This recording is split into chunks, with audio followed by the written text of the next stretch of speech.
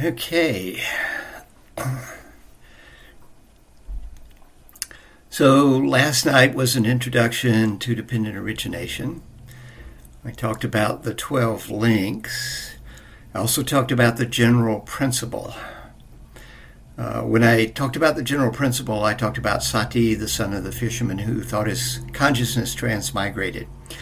That's from a sutta, Middle Length Discourse number 38, the Greater Discourse on the Destruction of Craving. It's an interesting sutta. If you're into reading suttas, it's a good one to study. It's actually two discourses jammed together.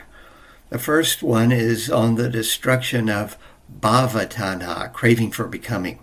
So Sati is craving that he become something in his next life, right? The second sutta of the two jammed together is on kama tanha, craving for sense pleasures. And then there's a little bridge in between the two that it seems to me is a very late bit of addition because it contradicts what has gone before. It's kind of, slightly interesting. But anyhow, for the kama tanha, overcoming the craving for sense pleasures, what's suggested there is, the gradual training that we talked about with the Samanyapala Sutta. Keep the precepts, guard the senses, be mindful, be content with little, abandon the hindrances, practice the jhanas. And then having practiced the jhanas, you found something that's a bit more interesting than the usual way of getting sense pleasures, a little more reliable. And you also gained some insight into the nature of reality with your insight practice post-jhana. Tonight I want to look at another sutta in the Middle Length Discourses. This is number 18, the Honeyball Sutta. It talks about a list of links that's different from the 12. There are multiple links that are different from the 12 links, and it's not just the ones that are shortened, but there are, a number of ways that one thing depends on another, which depends on another, which depends on another. I mean, that's the way reality is put together. And so the Buddha highlights different ones at various times.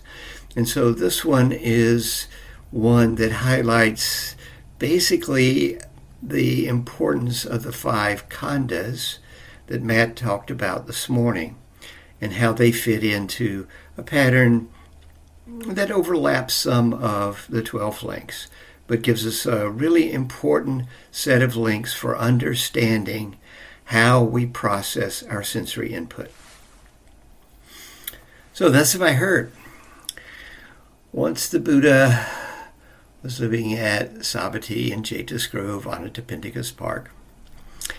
And one morning, the Buddha left to go meditate, and he went to a secluded place in the woods, and a lay person from the nearby village comes by and rudely interrupts the Buddha's solitary meditation to ask what he teaches, what his doctrine is. The answer is a bit cryptic. I teach in a way such that one does not quarrel with anyone, in a way that concepts no more underlie one who lives detached from sensual pleasures, without bewilderment, free from worry and craving. The questioner is not pleased. He sticks out his tongue, waggles his head, and leaves. That evening, the Buddha tells the monks what had transpired. And one of the monks asked the Buddha, how does he teach in that way? How is it that concepts no longer underlie the Buddha? And again, the Buddha's reply is a bit cryptic. As for the source through which concepts and mental proliferations beset one, if nothing is found to desire or cling to, this is the end of the underlying tendencies to unwholesome states, the end of quarrels and disputes. Here these evil states cease without remainder. Now, rather than unpacking this statement at that time, let's look at the dependent arisings. So what I'm going to do is copy this and stick it in the chat. Now where I'm copying it from is my book on dependent origination, which has a chapter on the Honeyball Sutta. So evil, unwholesome states such as quarrels and disputes arise dependent upon desire and clinging, which arises dependent upon concepts and mental proliferation.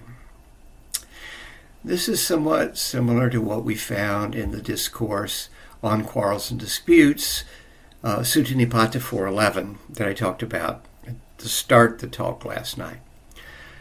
Quarrels and disputes arise dependent on desire and clinging, but desire and clinging in this sutta, the Honeyball Sutta, are not said to be dependent on pleasant and unpleasant and then contact and name and form.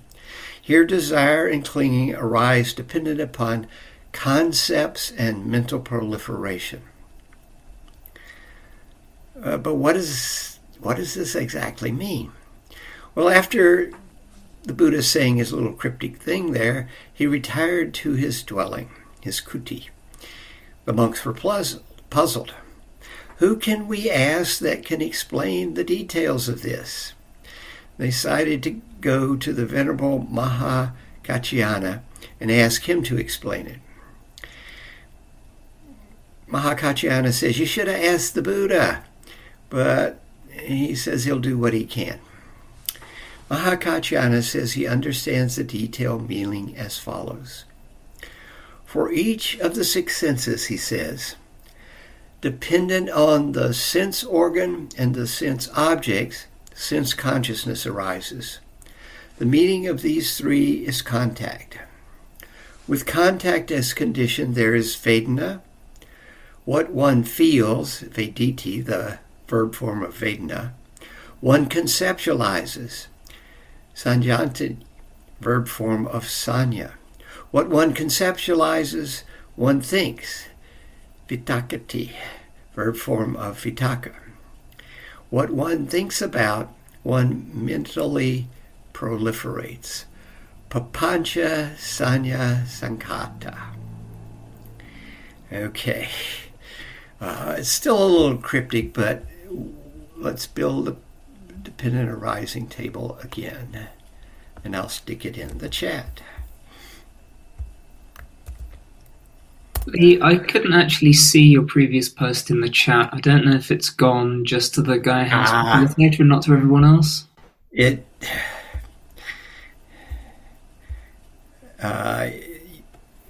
Leo, can you make it so I can chat to everyone?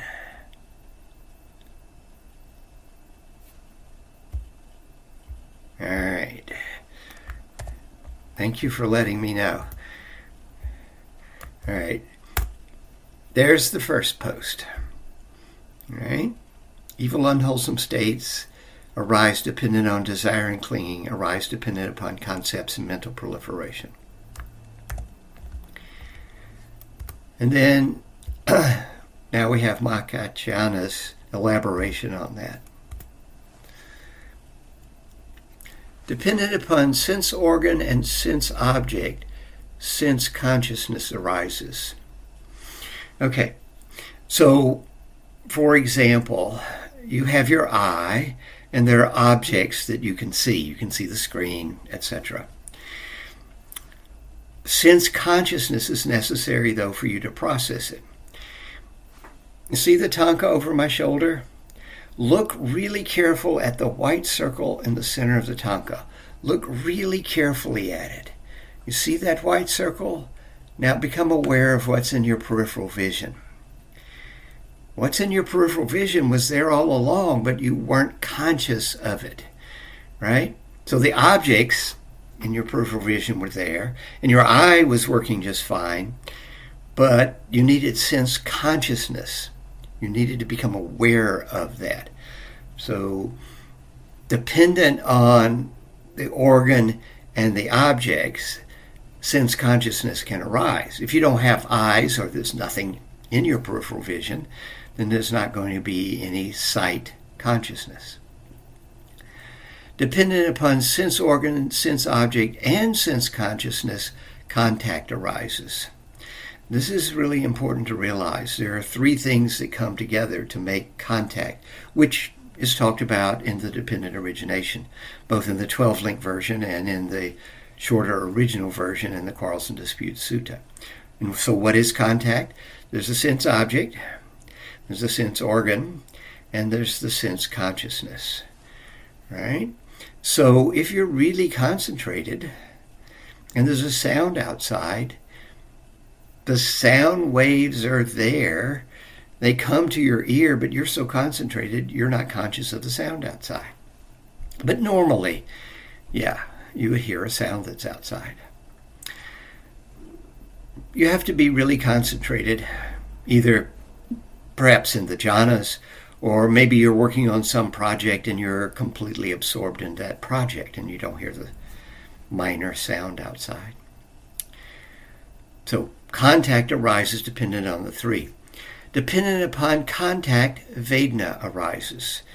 All right, and that's in pretty much all of the multi-step dependent originations. Vedana arising dependent on contact. In the Quarrels and Dispute, it was pleasant and unpleasant arising dependent on contact. Dependent on Vedana, Sanya arises. Okay, that's not in the 12 links of dependent origination. Sanya is usually translated as perception, but I want to translate it as conceptualization. Here we go again. Can you see the bird and the flowers? Yeah, there's no bird or flowers.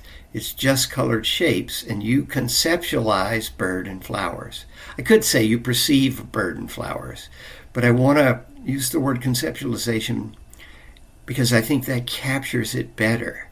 You conceptualize, you construct bird and flowers out of that colored shape. All right, so dependent on Vedana, conceptualization arises. Dependent upon conceptualization, thinking arises. This is Sankhara. Sankhara in the aggregates, the khandhas, actually refers to thoughts, emotions, memories, intentions. It's pretty much the catch-all for all mental activities other than Vedana and Sanya and consciousness. Okay? So if it's mental and it's not consciousness, Vedana, Sanya, then it's a Sankhara. Now, if we take the word Sankhara at its broadest definition, meaning something constructed, then yeah, Vedana are constructed, so Vedana are Sankhara. But the aggregates splits it out for pedagogical purposes. So it's important to realize that Sankhara has this very broad meaning. It's the catch-all bucket for all the mental activities that aren't specifically mentioned elsewhere in the khandhas. Right? And so now we've got Vedana, conceptualization, and then thinking. Dependent upon thinking, mental proliferation arises. Okay, so the sense organs are the 5 external senses: eye, ear, nose, tongue, body, and mind is the 6th sense. And the 6 senses are the 5 external sense objects: the sight, sound, smells, taste, tangibles or textures, and the mind objects, which is dhammas. Sense consciousness is the basic interface between the physical sense object and sense organ and the mental, knowing the sensory input. So consciousness is what mediates between the external world and the internal world. That's how our knowledge of the external world gets in there, via sense consciousness. If you're not conscious of it, you don't know what's going on, even if it's going on. Consciousness could be defined as that which knows. So right now, you're not conscious of the sensations on the bottom of your left foot. Oh, not till I mentioned it. There was pressure on your left foot. until, I mean, it wasn't like the pressure showed up when I mentioned it. It was there all along, but you weren't conscious of it. And so, yeah, you become aware of it. That's touch consciousness.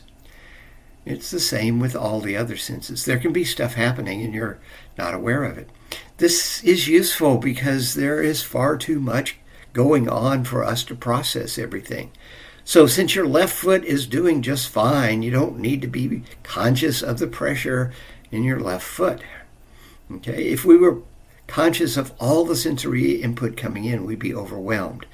This is one thing that can happen when somebody takes psychedelics. The psychedelics throw open the doors of perception, and you get so much more sensory input that it can freak you out. Right? That can cause a bad trip. So normally we're not processing everything that's coming in. We're not conscious of it. Contact is the coming together of sense organ, sense object, and sense consciousness. It takes all three. This is not mentioned in the 12 links of dependent origination, but it's taught here, and it shows up in other suttas as well. Sanya arises dependent on Vedana, and Sanya is really an important word. Up until the Sanya step, it's all pretty much automatic. It's not under your conscious control. All right? Even the Sanya, most of the time, isn't your conscious control. Right? But can be. I mean, you see this and you conceptualize it as a cell phone. But you could conceptualize it as a rectangular slab that weighs about 1/2 pound, or however you wanted to conceptualize it. You don't have to think cell phone. You could conceptualize it as just a black rectangle. Or you could conceptualize it as a camera, right? It's a camera. Oh, it's got a 1960s supercomputer attached to it, but this is really just a camera with a 1960s supercomputer attached to it. Or, you remember Dick Tracy? Did you have Dick Tracy in the UK, this detective who had a wrist radio? Yeah, this is Dick Tracy's wrist radio upgraded. Right? So these are all different concepts that you could throw on top of this. So your conceptualization is the first thing that you actually have some control over what's going on. You can't control the Vedana. You know, if it's a pleasant sound, it's pleasant, right? But we have some control, and we can pay attention to how we're conceptualizing the world. As I mentioned, the universe is too big for our little pea brains to take it all in. So, in order to deal with the world, we have to chop it up into bits and pieces. And we conceptualize those bits and pieces. This is, I don't know, a peanut butter and jelly sandwich. Or this is Vegemite. No, wait, you eat Marmite, right? Or this is a banana. Or this is, okay. So we're taking a piece of the universe and we're conceptualizing it as a banana, and a banana is something I can eat. Eating is another concept. I is also another concept, right? So it's really important. When there is a sensory input, we conceptualize that input, which then provides us with the name and the identification of that input. So when I say it's a cell phone, you have conceptualized it.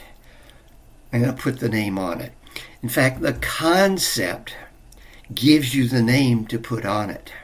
The conceptualizing is basically you looking it up in your database of potential objects until you find something that seems like what it is, and attached to it is the name, and you call it cell phone or camera with a 1960s supercomputer attached, or whatever you call it. Okay?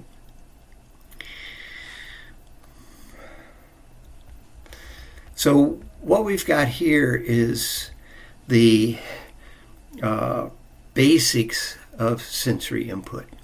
There's an object and an organ. These come together with sense consciousness to generate contact. Contact is followed invariably by Vedana. Then we conceptualize that input. Now, as I said, the conceptualization doesn't always occur. If you're well concentrated, there might be a sound, but you don't bother to conceptualize it. You might even know there was a sound, but you didn't bother to identify what it was. And then we think about it. Thinking involves stringing together concepts. When I say, think of the first teacher you had when you went to university, or the first teacher you had in your first class in your first year of school. All right? Those are all concepts. Teacher, first, university, school. All right? You take those concepts, you string them together, and you get, I got Mrs. Edwards from my first grade teacher. I got Professor so-and-so is for the first professor I had in university. All right? So we communicate via concepts, and we string the concepts together to make a thought. When I say your first grade teacher, I'm taking the concept of your first grade and teacher. I'm forming each concept into a word. I'm throwing that word at the microphone in my computer where it gets digitized, sent over the internet, comes out of the speaker in your computer, goes into your ear, and my hope is that when I say your, it produces the same concept in your mind that it produces in mine. First grade, again, my concept hopefully gets transmitted to your concept. Teacher hopefully gets transmitted. So when we're talking to someone, we're throwing bits of Sanya at them. We're throwing concepts at them. And we're hoping they're stringing together those concepts in this to make the same thought or memory or whatever that we're trying to communicate. The word sankhara, which in the aggregates, remember, is thinking and emoting and intentions and memories, literally means making together. And what are we making together? We are taking various concepts and making them together, and gives us the thought. Now we may take one thought and a concept and make those together, or two thoughts and make them together to make a bigger thought. I mean, there's a lot of making together, but the basic building block is the concepts. And this is what Mahakachana is pointing out here.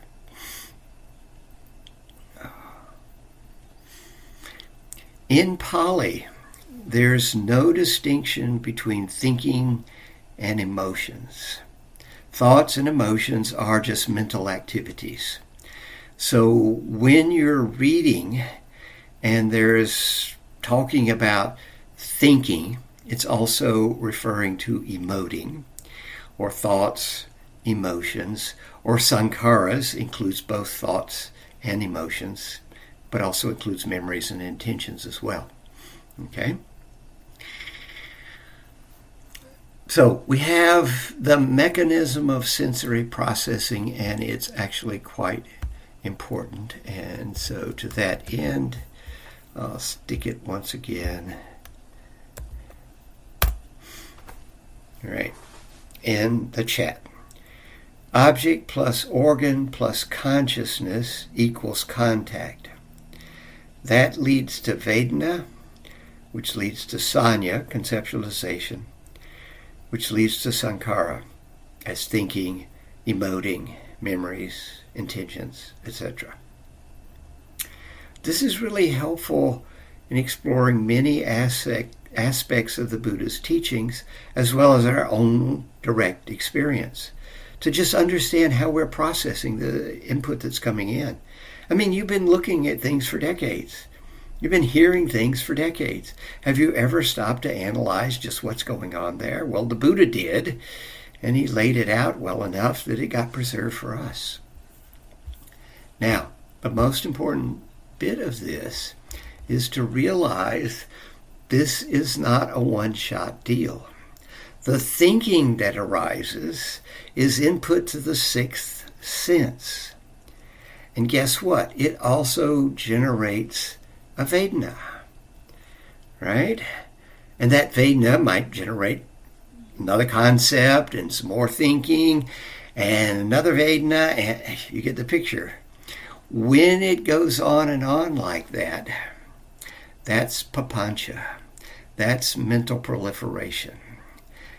That's your distraction, right? You had this thought about something and you got lost in this distraction. You got lost in mental proliferation. Okay? It's very important to understand that the 5 sense Vedana may be missed or overwhelmed by the later Vedana generated by your downstream mental reaction. I can give you an example of this.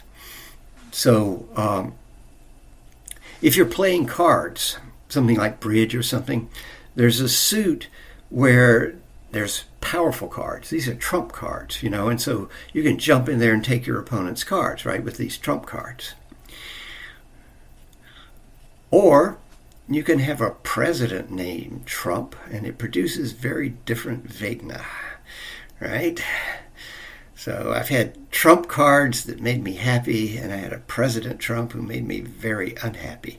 Well, the happy, that's the result of the Vedana that's produced. Okay? The word is the same. When I say the word, I'm saying exactly the same, but you're getting a different Vedana off of it dependent upon the context there, dependent upon your mental processing of the whole context in which you're hearing that word. Okay? Often what we miss is the Vedana of the sound. How many of you recognize that the sound I was making, Trump, was neutral? Yeah. You didn't even bother with that because it was neutral. You were trying to understand what I was saying. Okay?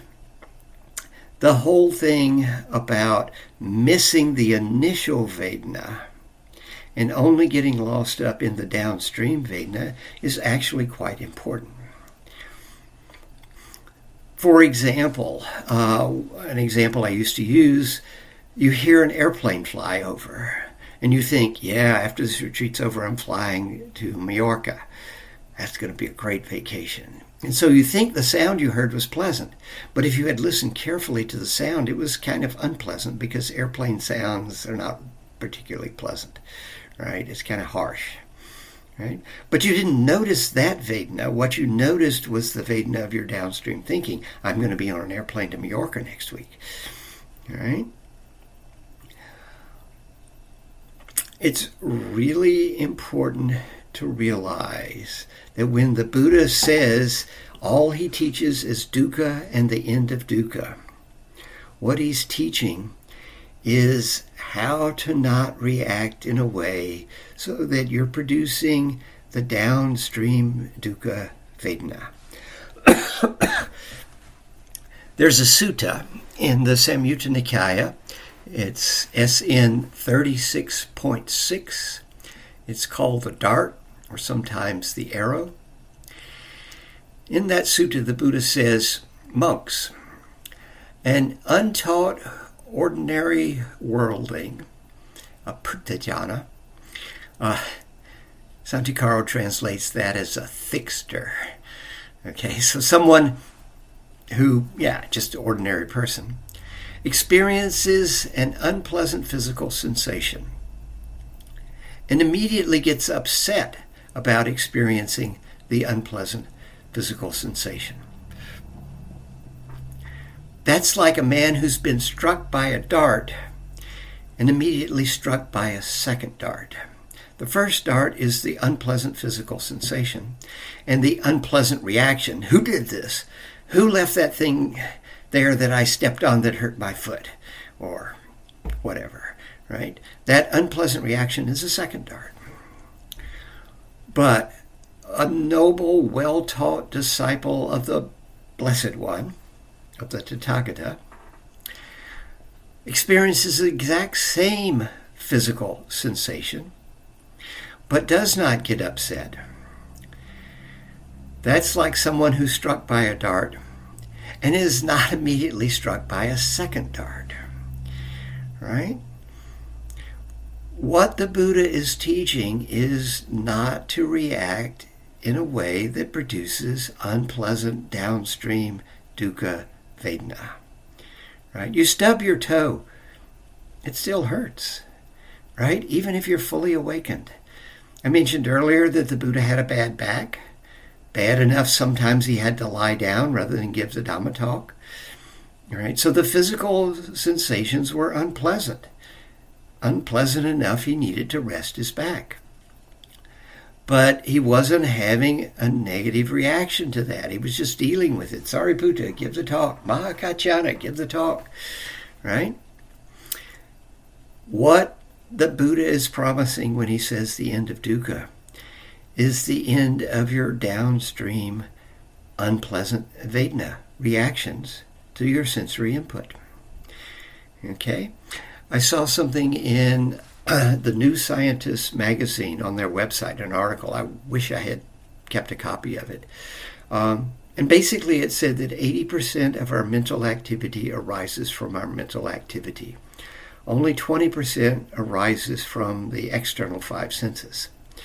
Right? So we're all the time doing stuff to ourselves based on, well, doing stuff to ourselves. We get it triggered by the mental activity, and then we have all sorts of reactions to it. And what the Buddha's teaching is not to have those reactions. What he's teaching is to get your mindfulness in there so that when there's a pleasant vedana, you don't fall into craving and clinging. And when there's an unpleasant vedana, you don't fall into craving and clinging for the absence of the source of that unpleasant vedana. You just deal with the situation. Your back hurts, go lie down. Right? But what often happens is we get a sensory input and it produces a vedana, and we conceptualize the input and we start thinking about it, and then the thinking gets out of hand and generates papancha. Right? And this is the second important takeaway. The first one being that it's this experience of sensory input generating thinking doesn't stop there. The thinking produces more vedana and goes on and on. And the second thing is understanding papancha. Papancha is one of the best Pali words. It means mental proliferation.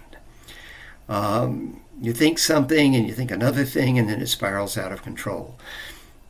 For example, there's a story about a man whose wife asked him to go to the market and purchase some potatoes. Yes, dear.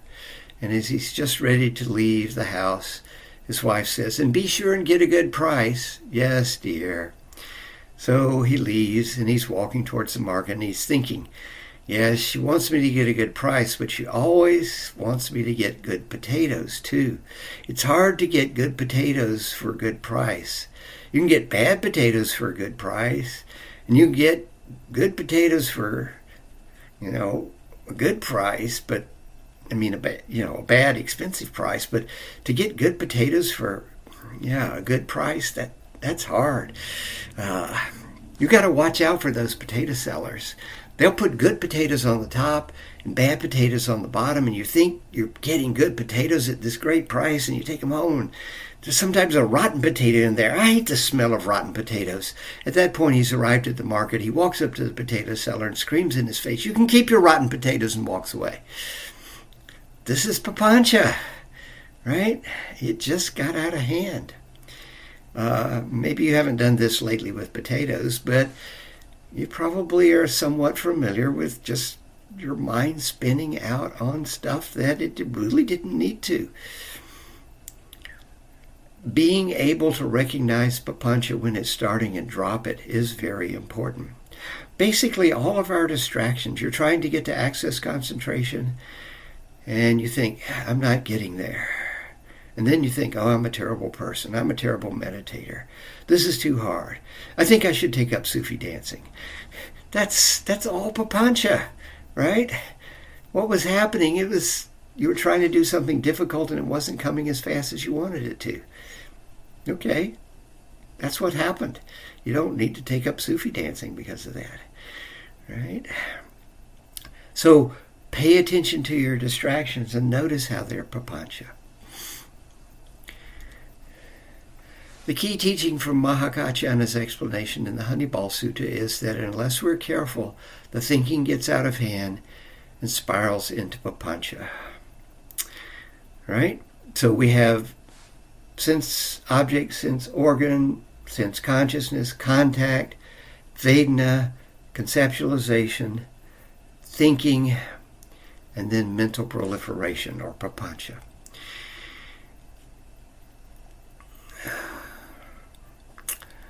We can now understand what the Buddha originally said to the monks.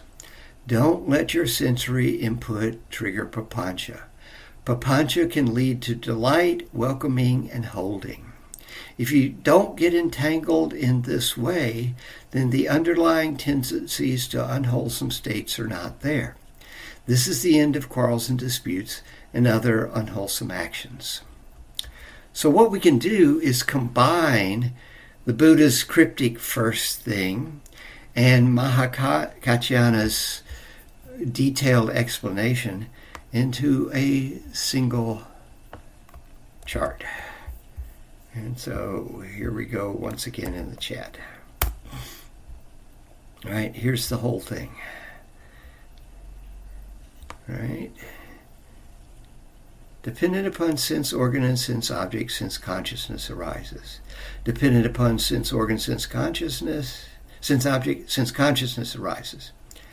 Dependent upon sense consciousness, contact. Dependent on contact, Vedana. Dependent on Vedana, Sanya. Dependent on Sanya, thinking. Dependent upon thinking, mental proliferation. Dependent upon mental proliferation, delight, welcoming, and holding. Or we could say craving and clinging. Dependent upon those, unwholesome tendencies are strengthened. Dependent upon underlying unwholesome tendencies, quarrels, disputes, and other evil unwholesome states arise. So now we have a description of how we process our mental, our input, and how sometimes when we're processing it, it gets out of hand and leads into unwholesome states that set up quarrels, disputes, and other things. The Honeyball Sutta uses the general principle of dependent origination to create another list of links. These new links also show how we can fall into evil, unwholesome states, dukkha. The sutta also shows that if we can break this chain at any point, we won't fall into the dukkha states. Now, breaking it at any point, Mahakaccana says you can break it at any point. Can't really break it between contact and Vedana, right? You're probably, well, sometimes you can break it before contact. In other words, you don't go to that awful movie. You don't watch that terrible TV show. You don't visit that very unwholesome website. You get the picture, right? So you guard your senses by not taking in the sensory input there. The guarding of the senses is, you're present with what's going on, but you don't grasp at the signs and secondary characteristics. The signs are what enable you to know what it is. In other words, you use the signs to conceptualize what's going on. The secondary characteristics are the things. So the sign, black, square, rectangular, has something glowing on it, cell phone. Secondary characteristics, we can make phone calls on that. I need to get a new cell phone because mine's not making good phone calls now, right? So the secondary characteristic, other than identifying, is you can make phone calls on it. And now it's leading off into papancha because you weren't guarding your senses and you're grasping at a new cell phone for yourself, right? Okay. It's probably best to break it between the Vedana and the craving. Now the sanya is most often going to arise, and it's okay if some of the thinking arises as long as the thinking is not associated with craving and clinging. It's only when the thinking gets associated with craving and clinging that there's a problem that arises. And when the craving and clinging gets in there, it's likely to wander off into papancha and then to unwholesome states and quarrels and disputes and all the rest of it. Okay? So after Mahakaccana finished his explanation of the sutta, the monks went to see the Buddha. Venerable Sir, we asked Mahakaccana about this cryptic statement that you made, and this is what he said. And the Buddha, as usual, says, well, if you'd asked me, that's exactly what I would have said. And then Ananda, who was the Buddha's attendant, says, this is a really beautiful sutta, Venerable Sir. What is the name of it? Now, he says, it's just as if a man exhausted by hunger and weakness came upon a honeyball. Wherever he would taste it, he would find a sweet, delectable flavor. So too, Venerable Sir, any able-minded bhikkhu, wherever he might scrutinize with wisdom the meaning of this discourse on the Dhamma, would find satisfaction and confidence of mind. What is the name of this discourse, Venerable Sir? You may call it the Honeyball Sutta. So, and if you don't know what a honeyball is, Indians have absolutely fantastic sweets. And one of the sweets is made with honey into a ball. I presume with flour and honey and so forth. And it's quite delicious. And so this is the Honeyball Sutta. So, questions, comments?